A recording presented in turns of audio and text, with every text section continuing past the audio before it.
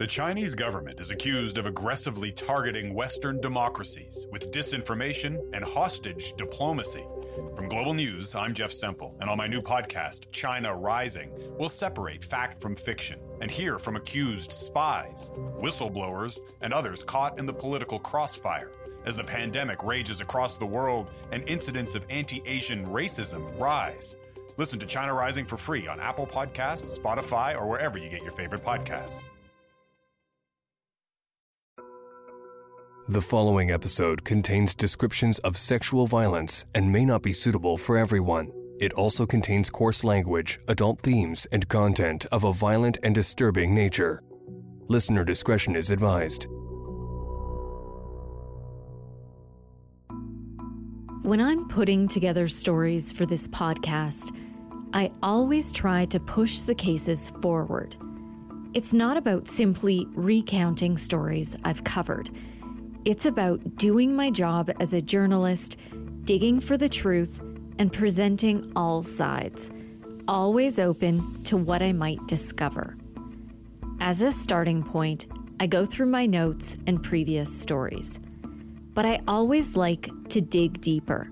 I re-interview police, pore over court files, and I ask a lot of questions. But most importantly, I speak with the loved ones of the victims in these cases.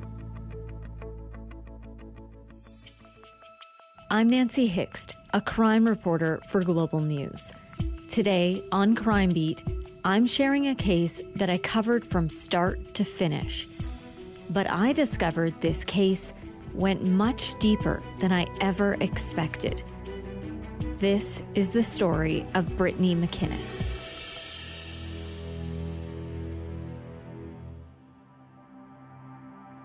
In January 2010, Brittney McInnes was on Christmas break. She was enjoying the time away from school.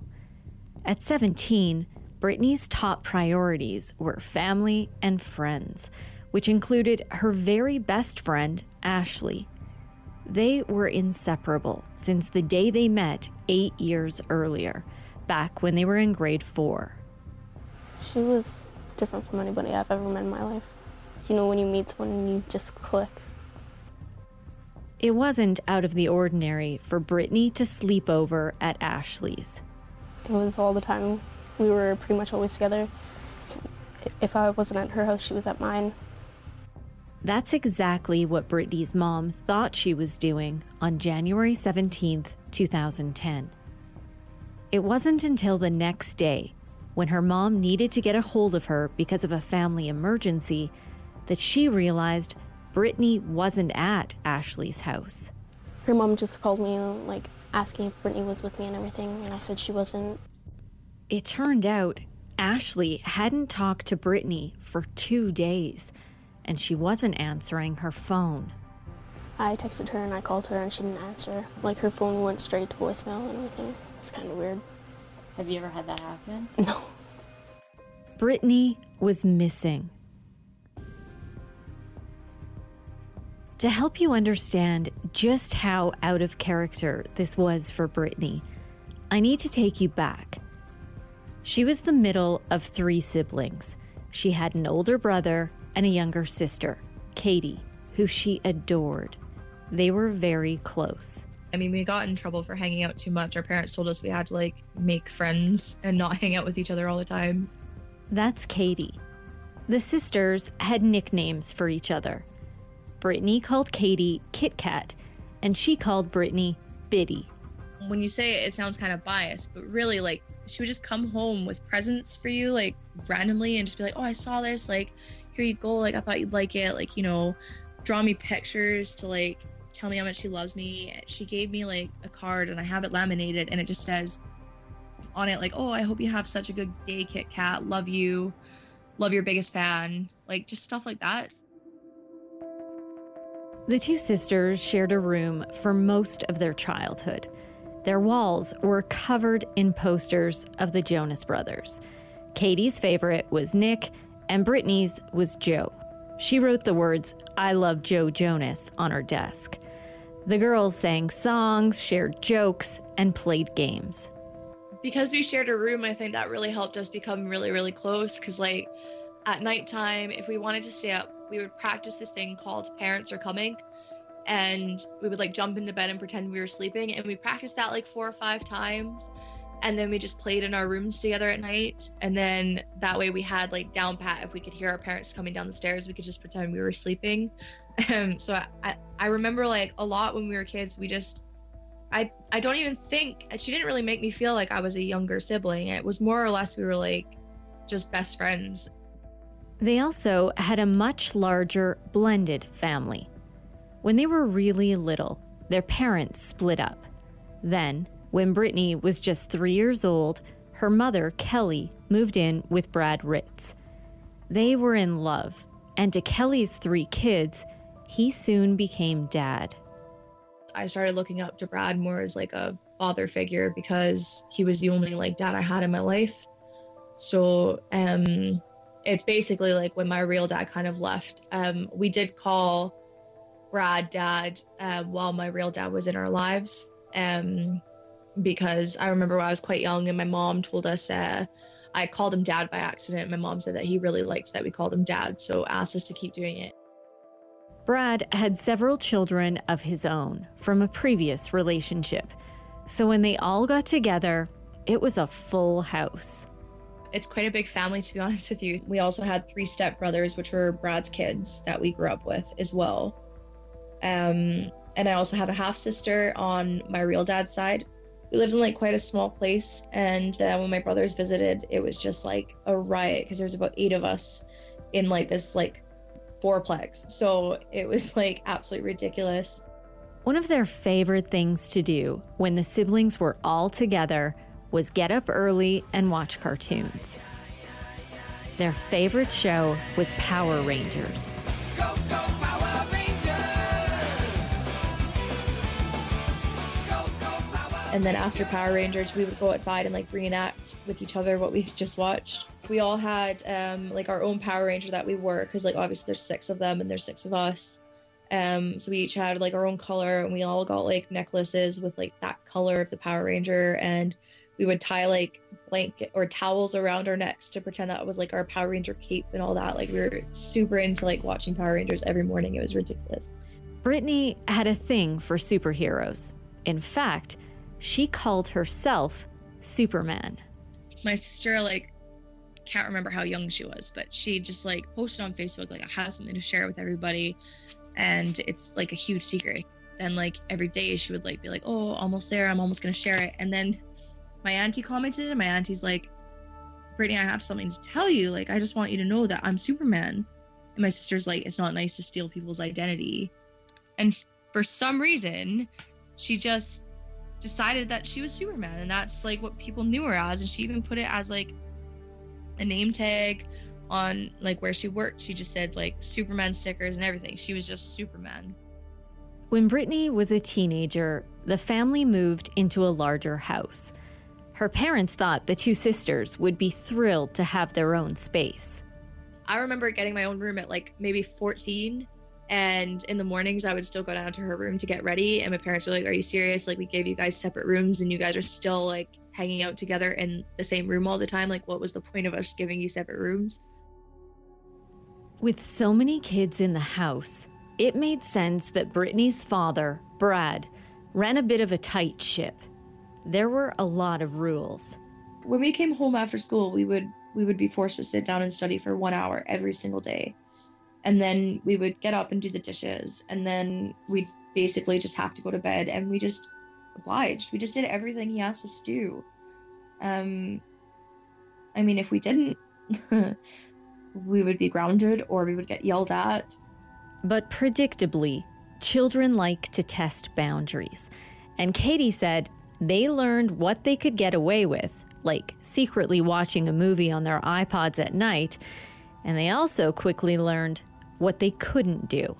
He would come home after being at the bar and like feel the TV, and if we had been watching TV in the night, we would be in trouble. Yeah, if the TV was warm, then we were in trouble because he knew we were watching TV while he was gone. The rules were even tighter when it came to boys.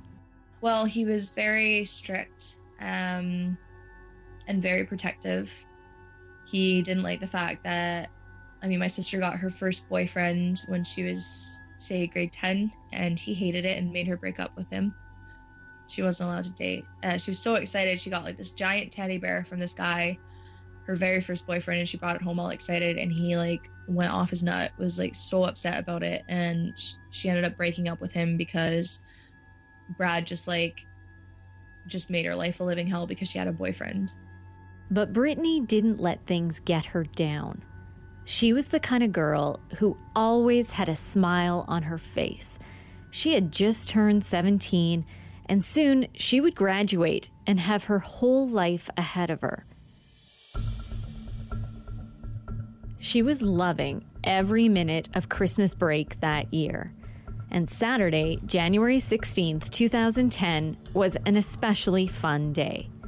Brittney met up with her best friend Ashley, and they went to the movies. We just kind of went to go see The Lovely Bones. The Lovely Bones tells the story of a teenage girl who gets raped, then murdered. The victim later looks down at the world she left behind, watching her friends and family struggle to move on without her. It was a dark movie for the two girls to watch, and Ashley said it was kind of creepy. After the movie, Brittney went home to a special dinner with her family to celebrate Katie's 15th birthday. The evening ended with Brittney saying a bedtime prayer with her mom, like she always did. She stayed up for a little while, texting a couple of friends, including Ashley. Brittney told her friend she was reading a book. Brittney loved to read. Her favorite ones were from the Chicken Soup for the Soul collection. Just before 2 a.m, Brittney texted Ashley. She was finally going to go to sleep. The next day was going to be busy. Brittney had plans to take Katie shopping. So she sent one final message. "Good night, buddy. Sleep well." Ashley texted back. "Okay, pal. Have a good sleep. Don't let the bed bugs bite. Hard."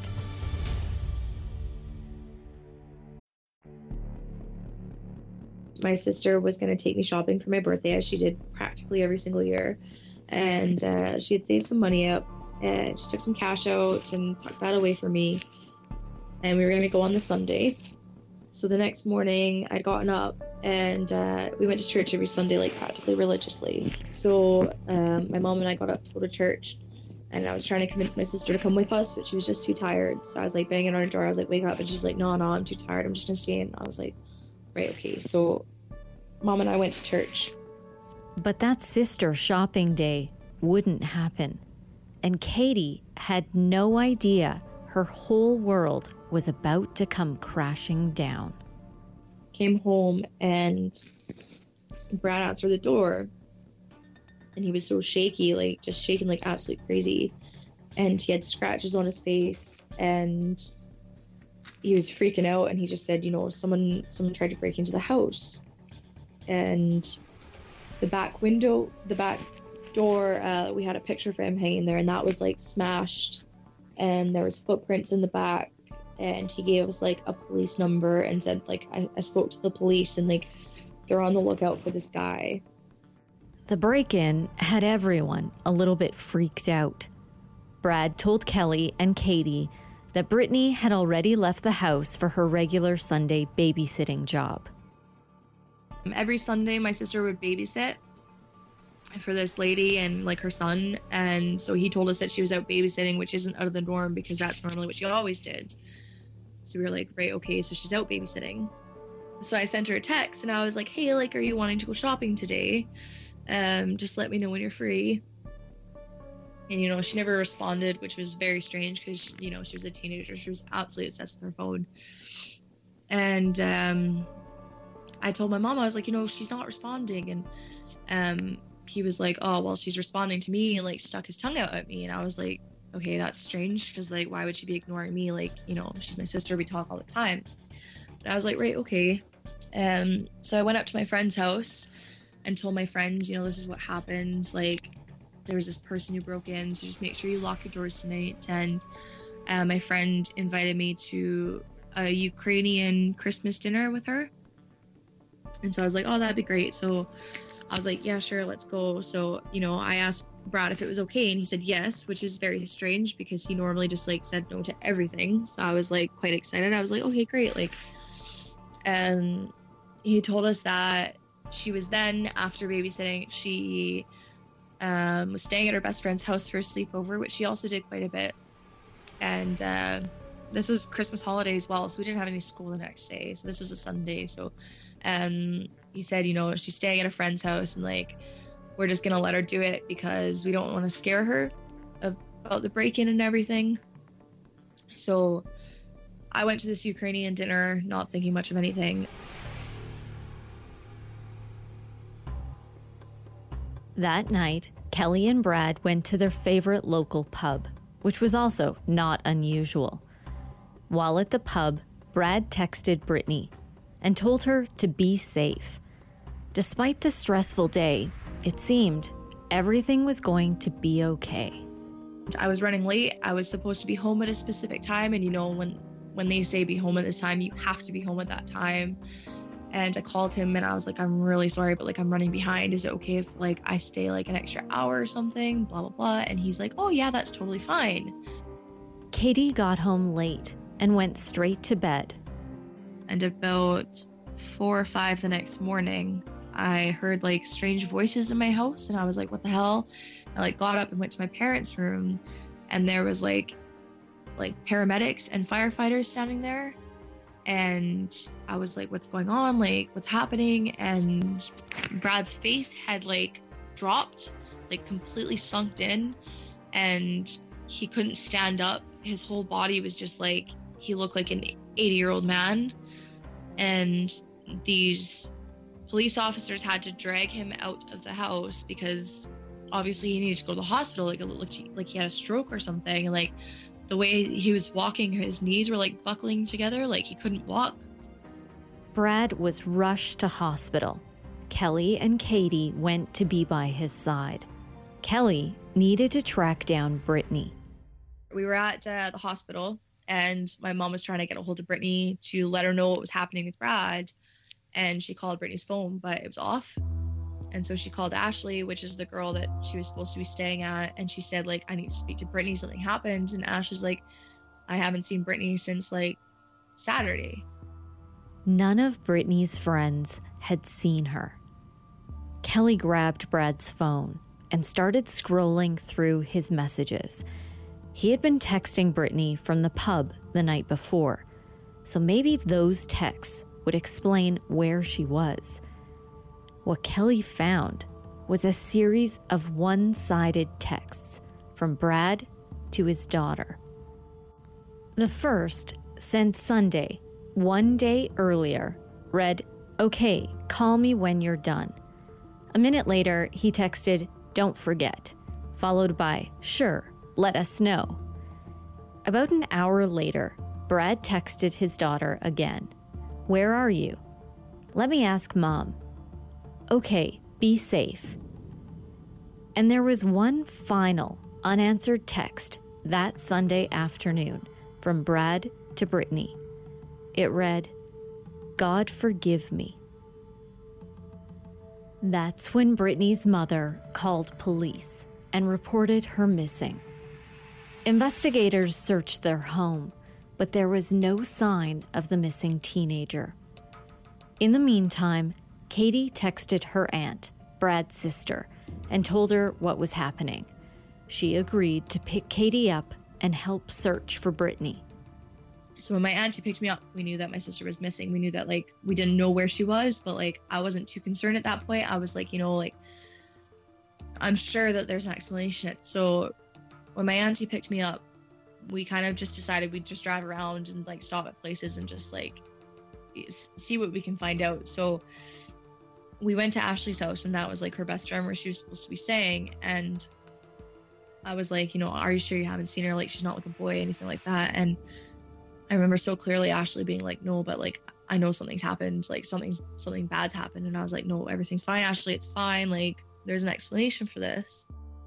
They went to Brittney's school and her work, but there was no sign of her. We couldn't find her anywhere. So my auntie was like, right, okay, you're going to stay over at our house tonight. Like, we'll go to your house to pack a bag. And I was like, right, okay, so go to my house. And I'm in my bedroom and I'm packing a bag. And I hear my cousin crying. So I go out into the living room. And my cousin is just like shaking like crazy. And she can't decide if she wants to stand or sit. She's just like so antsy. And she's like crying her eyes out. And I was like, what happened? And she's like, don't go downstairs. Just don't go downstairs. And I was like, what are you talking about? And she's like, just don't go downstairs. And my brother was with me at this point. And so obviously, like, you know, we went downstairs.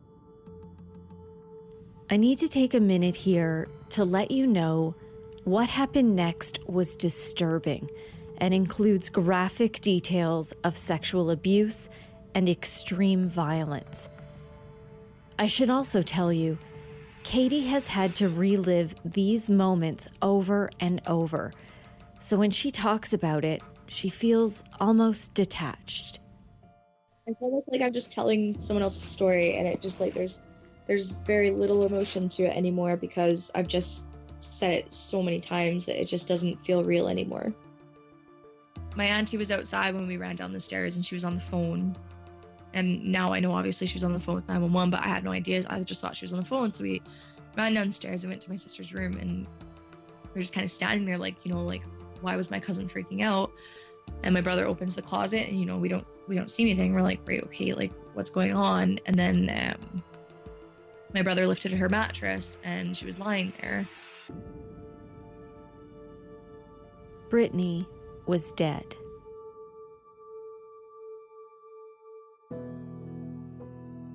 What happened to their Superman? The girl who was fun-loving, kind, and thoughtful. It was very emotionally charged because of the nature of her death. And you can't unsee what you see. That's Detective Tom Barrow. Police work is in Barrow's blood. His dad was an officer before him. He's recently retired from the Calgary Police Service after 25 years on the job. And even now, he still works as an investigator, doing corporate security. Back in 2010, he was with the CPS Homicide Unit and became the primary investigator assigned to Brittney's case. She was so innocent, and she was like my daughter. At this point, Detective Barrow needed to stop and take a minute. His eyes welled up with tears as he recounted details of the investigation for our interview. Even a decade later, it's obvious this case has had a major impact on him. I just can't imagine the place where you're supposed to feel the safest in your home, with the people who are supposed to make you safe, doing something like this to you. Barrow said the autopsy made it clear Brittney had been murdered. The body speaks volumes in an autopsy like this. What had happened to her, the fight that she had, her fingernails were ripped, so she had DNA underneath her fingernails. Some of her fingernails were ripped off, so she had obviously tried to claw her way to safety. She was strangled. The belt from her robe was used as a ligature around her neck. Brittney had fought for her life. And there was more. The 17-year-old girl had been raped. The autopsy was very important in this matter because we were looking for a constructive first degree, meaning that certain murders, if committed in the execution of another offense, and in this case a sexual assault, that makes it a constructive first degree murder. The home in southwest Calgary was surrounded by police tape. Forensic crime scenes investigators worked tirelessly to collect evidence. Slowly, police pieced together what happened and unraveled the web of lies Brad Ritz had created. He was arrested and charged with first-degree murder. Brittney's family and friends were in shock, including Brittney's best friend, Ashley. I have all these questions that I want answers to, but I've been thinking about it, trying to figure things out, but it does make sense. It was nearly 2 years later that details of Brittney's death would be revealed in court. But there would be no trial. A rare guilty plea today at the start of a first-degree murder trial. A Calgary man stops proceedings and confesses to killing his teenage stepdaughter. As Nancy Hicks reports, the guilty plea brings closure to a very disturbing case. I believe that justice was served in this case. It came at the 11th hour, and we were very well prepared to proceed today. And I'm very thankful that Mr. Ritz did not have the opportunity to victimize the family one more time. Pleading guilty to first-degree murder is rare, and it came against all advice from senior legal counsel. I think it's the most serious charge in the criminal code. I think philosophically and practically all first-degree murder charges have to proceed to trial. I think the process demands it, as some are more egregious than others, but I really believe that I can't plead guilty to first-degree murder, and I wouldn't today. Without a lawyer representing him, Ritz told the court he admits he forced himself on Brittney February 17, 2010. During the sexual assault, he choked her with his hands until she was unconscious. Then he took the belt from her robe, wrapped it around her neck, and strangled her to death. Detective Barrow said the evidence against Ritz was strong. There was DNA, and he had confessed to police several times after his arrest. Ritz had fought to keep those confessions out of court, but he lost that battle. That's when he decided to plead guilty. That kept his reenactment of the crime out of the public eye. Instead, his actions were outlined in a lengthy, vivid, and explicit agreed statement of facts that was read in court. I was there that day. The details were horrific and extremely hard to listen to. The facts were based on his interview with police. Those were audio and video recorded. Those recordings have never been made public until now. On January 21st, 2010, 4 days after Brittney was killed, Brad Ritz was discharged from hospital. When he was first admitted, he had presented symptoms of delirium, but his symptoms had disappeared, and police arrested him. He was taken to Calgary Police Headquarters and put into an interview room.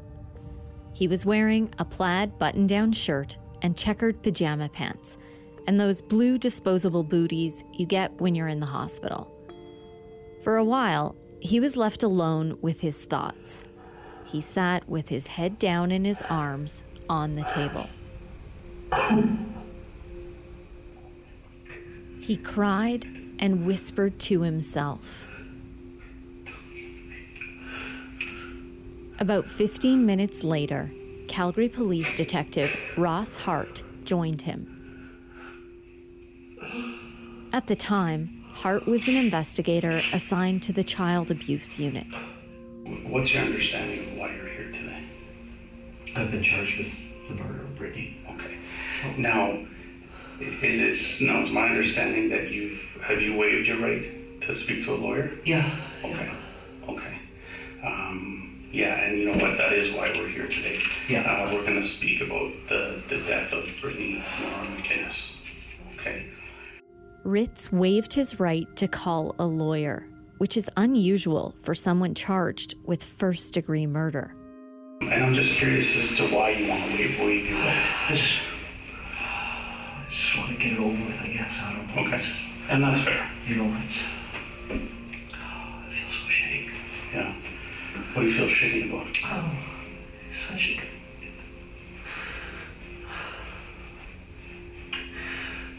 kid around.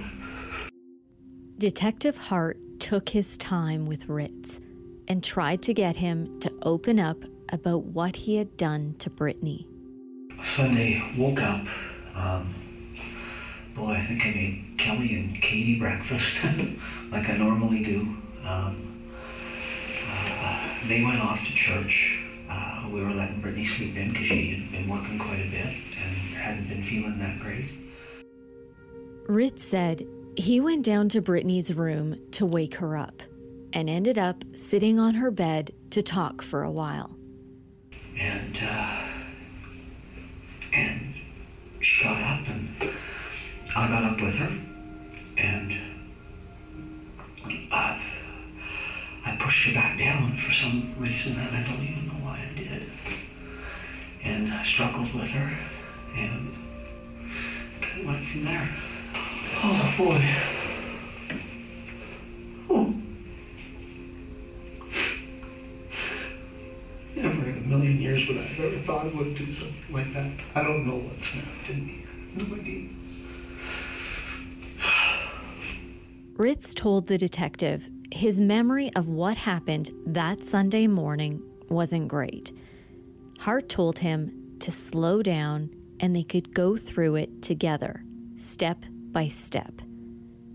I should note, through the course of the interview, Ritz gave several confessions, and every time he revealed a little bit more about what he had done. I went down, knocked on the door, and she got up and opened up the door, and like we always do, go sit down on her bed and just talk for a little while. And is that what happens this time?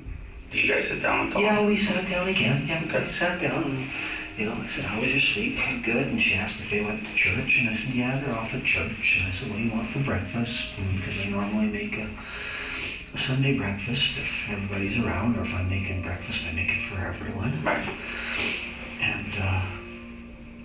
And she said, I think I'm just going to have my Fruit Loops, because she had bought Fruit Loops the day before, I guess, for herself. And we got up off the bed, and I gave her a big hug, and she gave me a hug back, and she goes, we'll go upstairs now, Dad. And for some reason, I didn't go upstairs. I don't know why. So what happened? All of what I had to do was just say, yeah, let's go upstairs, and it wouldn't. I pushed her back down on the bed. And I know we struggled for a bit, and she scratched me a couple times and stuff. And, I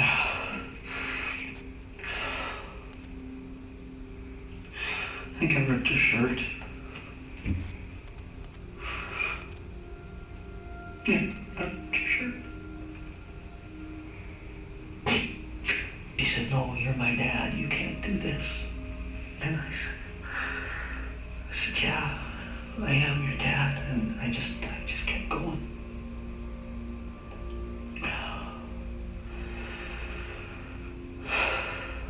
And I think we struggled longer, and I was choking her.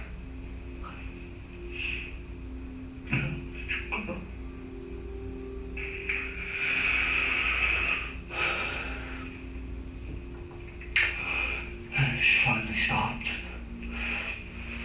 I cut her clothes off of her. I don't know if I ever did anything to her or not. I honestly don't remember that part. I honestly don't know if I ever did anything more or not. I'm not sure. Ritz was not immediately forthcoming about the sexual assault. The interview is about 5 hours long. Over and over, he mentioned Brittney wanted Fruit Loops for breakfast, but multiple times, he stopped short of fully confessing to what he did. For a bit, she goes quiet. And I had pulled her bottoms off. Okay. And I don't know if I honestly don't know if I did anything or not. I don't know if there's something there or not something there. I don't know. Okay. That part I don't honestly remember. I still don't remember that. So why did you pull her bottoms off? I don't know.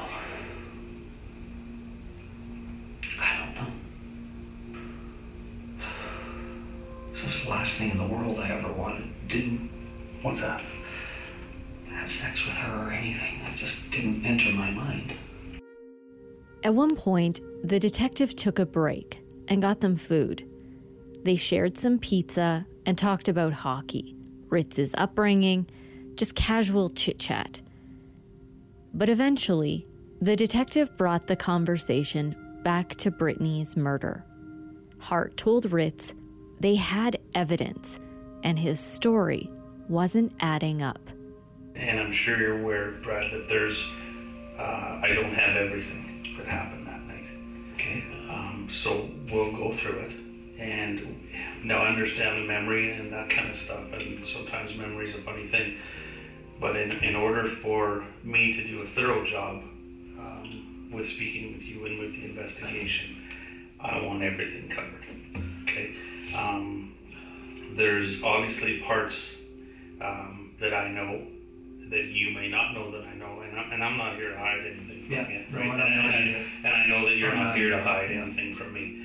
In fairness to everybody, you need to tell me your story. Then, finally, Ritz admitted he raped Brittney. Graphic details of the sexual assault were read in court when he pleaded guilty. But it's chilling to hear the father recount the crime in his own words. Again, it was brief, but... Okay. Now by brief, what do you mean, time span wise? 20 seconds, maybe. 20 seconds, maybe? Maybe. Okay.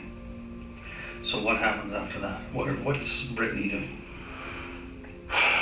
She just kind of laid there. And then I got up. Is she saying something to you? She hadn't said anything to me at that point. Okay. I got up right away and I pulled my pants back up. And then she started kicking and screaming some more and really yelling, and that's when I came back down on her and I started choking her with both hands. Okay. What's she screaming at you? Is she saying something specific, or? I think she's saying, just let me go, Dad. I won't tell anybody. That's what she said. Okay. Ritz said he panicked and started choking her with his hands. You know, she was trying to kick away and everything.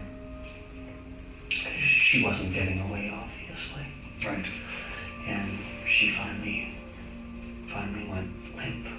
And I think I held on even longer after that. Then he grabbed the tie from her robe and strangled her with it. Brittney was dead.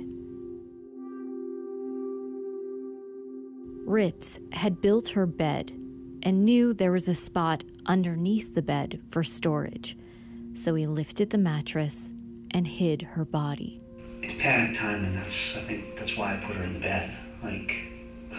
That's panic, obviously. He then made the bed and straightened things up in Brittney's room. When he looked in the mirror, he realized she had scratched him. That's when he decided to make up a story about someone trying to break into their home to try to explain away his injuries. I really don't have a fucking clue why I would have done that. I honestly don't know. It was just something that popped in.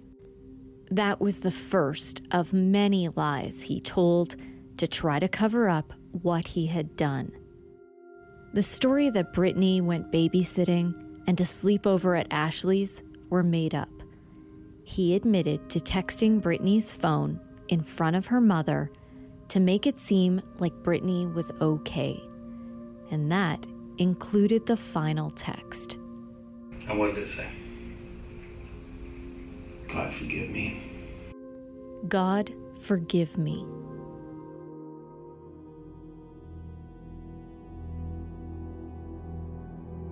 Brad Ritz went with police to revisit the crime scene. He reenacted what he did for officers. I've seen that video, and honestly, it's horrific. And I feel sharing it would be disrespectful to Brittney's family. It was this graphic evidence that led Ritz to plead guilty. He specifically told officers he didn't want people to see it. On February 15th, 2012, 2 years after he killed Brittney, Brad Ritz was sentenced to life in prison with no chance of parole for 25 years.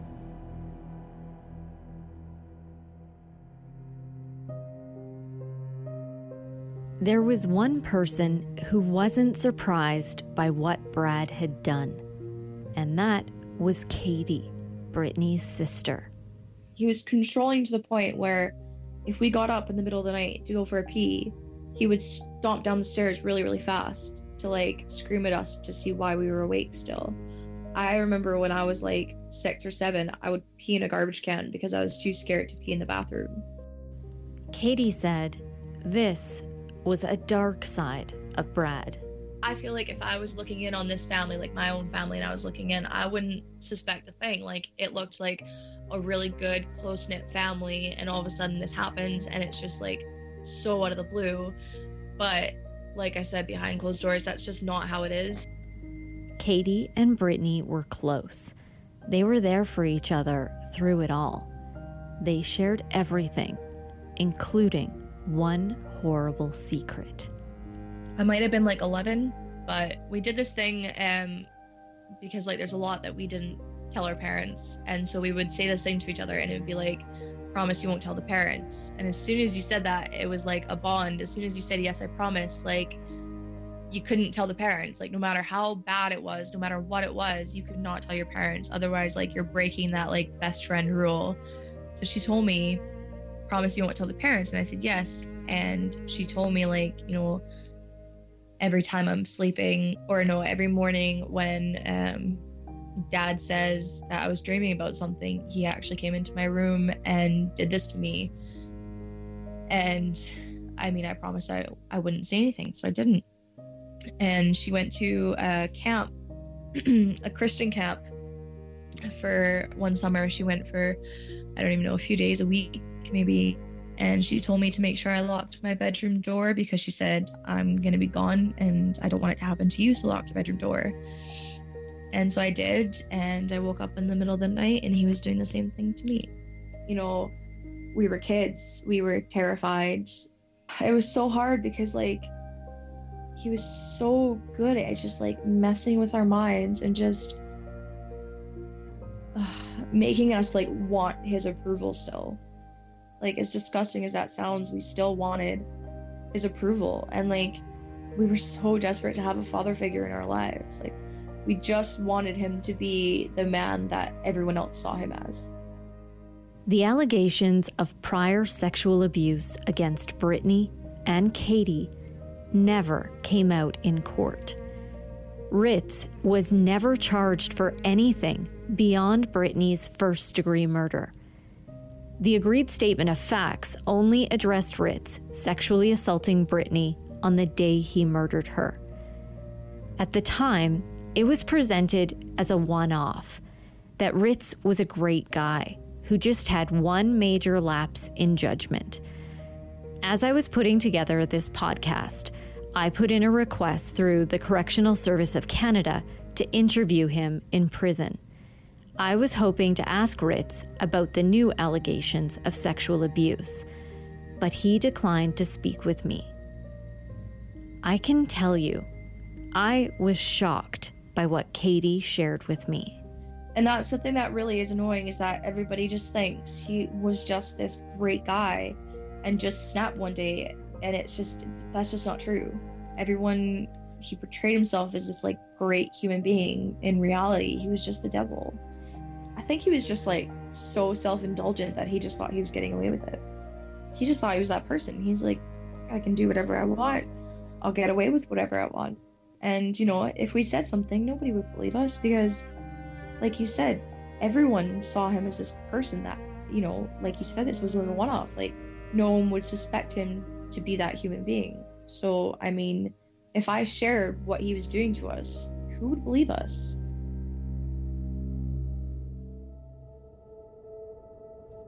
It's only now, a decade after her sister's death, that Katie is really starting to deal with the trauma.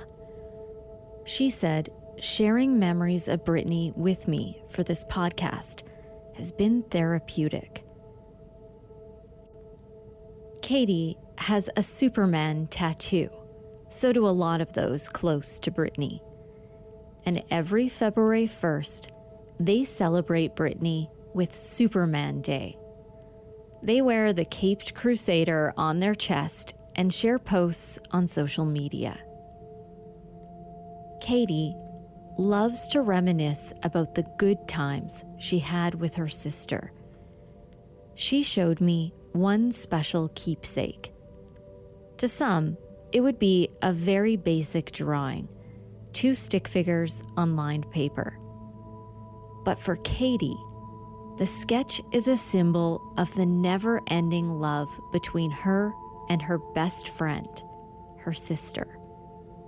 There's an arrow pointing to one of the long-haired figures with the name Katie. The other long-haired figure has Brittney's name above it. Both girls had big smiles on their faces. Like the drawing that she made me that says, like, I heart you, little sister.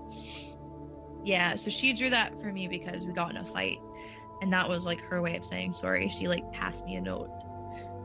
It was like one of those fights that I was on her side, and then we started like screaming at each other, and then we were very quiet, and then she slipped that under the curtain.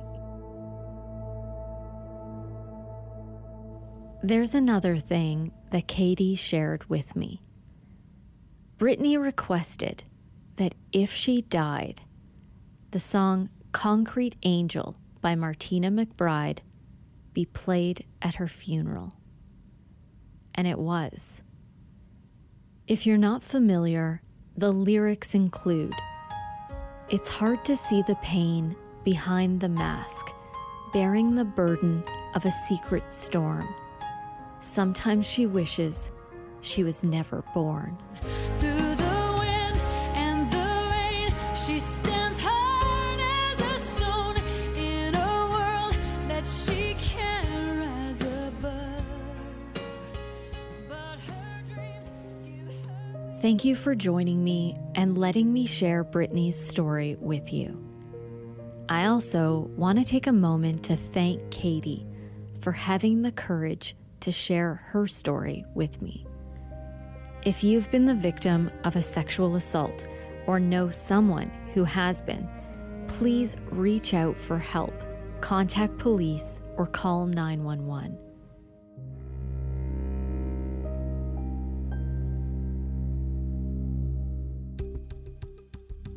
For those new to this podcast, if this is your first time listening to Crime Beat, please go back and listen to the previous episodes. These are all such important stories. Crime Beat is written and produced by me, Nancy Hixt, with producer Dila Velasquez. Audio editing and sound design is by Rob Johnston. Special thanks to photographer-editor Danny Lantella for his work on this episode. And thanks to Chris Bassett, the National Director of Content and Editorial Standards for Global News. I would love to have you tell a friend about this podcast, and you can help me share these important stories by rating and reviewing Crime Beat on Apple Podcasts or wherever you listen. If you have a question about one of the episodes or about crime reporting in general, send them my way. You can reach me on Twitter at Nancy Hixt, on Facebook at Nancy Hixt Crime Beat, and I'd love to have you join me for added content on Instagram at nancy.hixt. That's nancy.hixt. Thanks again for listening. Please join me next time.